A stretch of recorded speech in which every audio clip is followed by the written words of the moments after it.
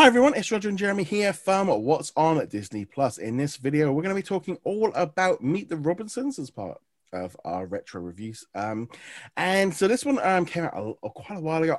This is one of my Disney shame list movies where I had never seen it. It kept coming up as like something I should watch. You know, I've never seen it, and I kind of was like, okay, so we need to pick some movies. Let's, and again, this was one of your suggestions for something to watch. And I watched it for the very first time literally last night.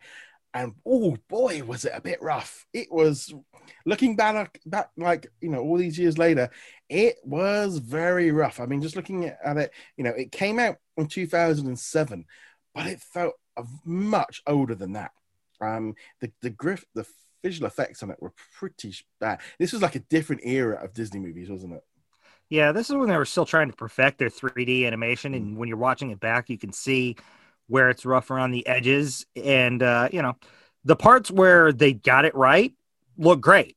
Unfortunately, the parts where they don't, it's, ooh.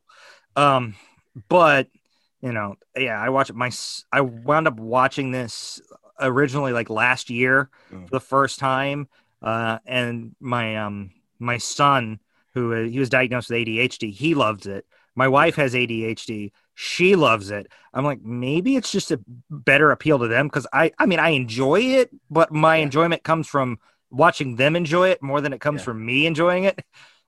Yeah, this is one that I was like, ooh, this one's just like, yeah, this is very subpar, very much, Disney trying to work out what to do with, obviously Pixar had like taken off and they knew they had to go this direction. The graphics weren't there yet. I just felt the story just was very It's all over the place. All over the place. Kind of like, I mean, I think I got like halfway through going like, where is this going? Where's the whole point of this going? I mean, there's a few twists and turns in the way, and then it's something like, okay, so obviously, I thought at the beginning, the whole thing with him being, at the orphanage, I thought, okay, that's kind of hitting hard, and then. It turns out they're all his family and the kids, and it's like, okay, so now we've got time zone, and then they work out that he's in, and then he wants to go back and see his mum, and then they can't do it. And I'm like, okay, the time continuum here is all over the place. And then it's like the bowler hat guy's like, well, and then he turns out to be a better. It's like, what is going on here? Yeah, it's one that's hard to follow because just it feels like it was edited in chunks at times, almost like the package films of the 40s, except for those had defined beginning and endings of the shorts within them. Whereas this one's like, well, we're doing this, and then we're doing this, and we're doing this, but they don't actually connect. But the two immediate predecessors were Home on the Range and Chicken Little. Yeah. So yeah, it's definitely an improvement over those. So they were going in the right direction. I'll give Chicken Little a pass.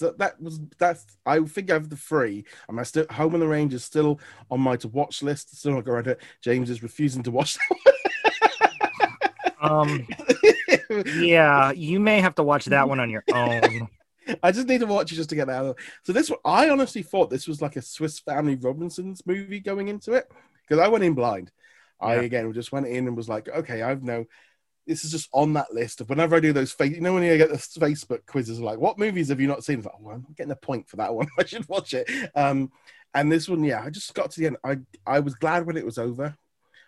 I didn't enjoy it. It was very just, I got to that point of like, especially like, it turns out to be him, and then like, well, you can't stay, the whole thing of, oh, you can all be our family.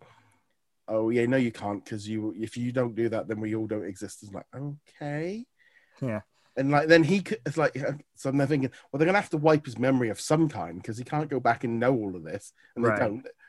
And then the whole thing of like, just go back in time and defeat the enemy just by saying, I'm not going to invent you. Didn't seem the best. Yeah. Disney has those movies that are great for adults and kids, and those that are just good for kids. I feel like this was one that's just meant for kids. Although, again, my wife thinks it's adorable. So, it's got an audience, which is good for that. It's, I mean, it did pretty well. I mean, the fact that this cost $150 million to make, but only pulled in 169 million.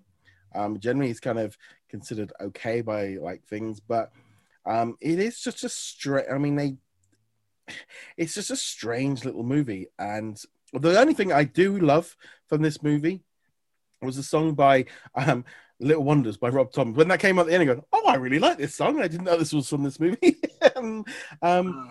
Yeah, it was just like I said, it was a very strange little movie. I didn't the bowler.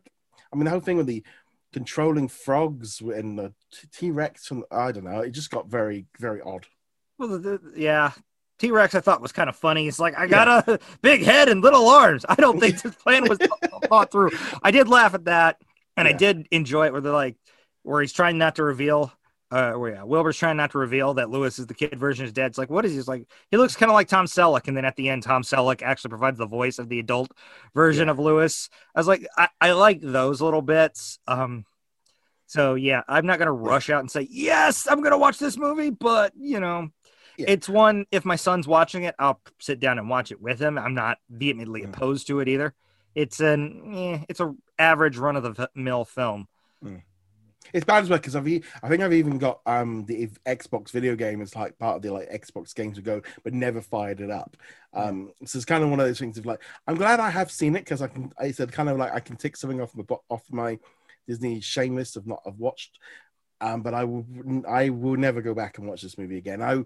It's very much, you know, if I was to give it a rating out of 5, I'm kind of going at 2. I really didn't. This is probably probably one of the lower ones. I don't think quite 1 because it wasn't completely broken, but 2. Yeah. I'll give it like a 2.5. Yeah, it's not nothing spectacular. It's got its cute moments, and like I said, it's great. If somebody else wants to watch it, I'll watch it with them, but it's never going to be my pick. No. Other than here, because we needed to pick one from the 2000s, and I refused to watch Home on the Range. Yes, that seems to be a general consistency going on with that one. But we'd love to know your thoughts of Meet the Robinsons. Let us know in the comments below. Remember as well, you can check us out over on audio platforms, including Spotify. You can also check us out on our YouTube channel. Make sure you hit that little subscribe button. Follow us over on Twitter and Facebook, and go visit us over at what'sondisneyplus.com. Remember as well, Patreon and YouTube channel members, as a thank you for supporting us, you get the access to these a little bit earlier than everybody else, and you also are going to be able to pick future movies that we can watch. Well, on that note, guys, thank you very much for joining us. We'll see you guys soon. Later.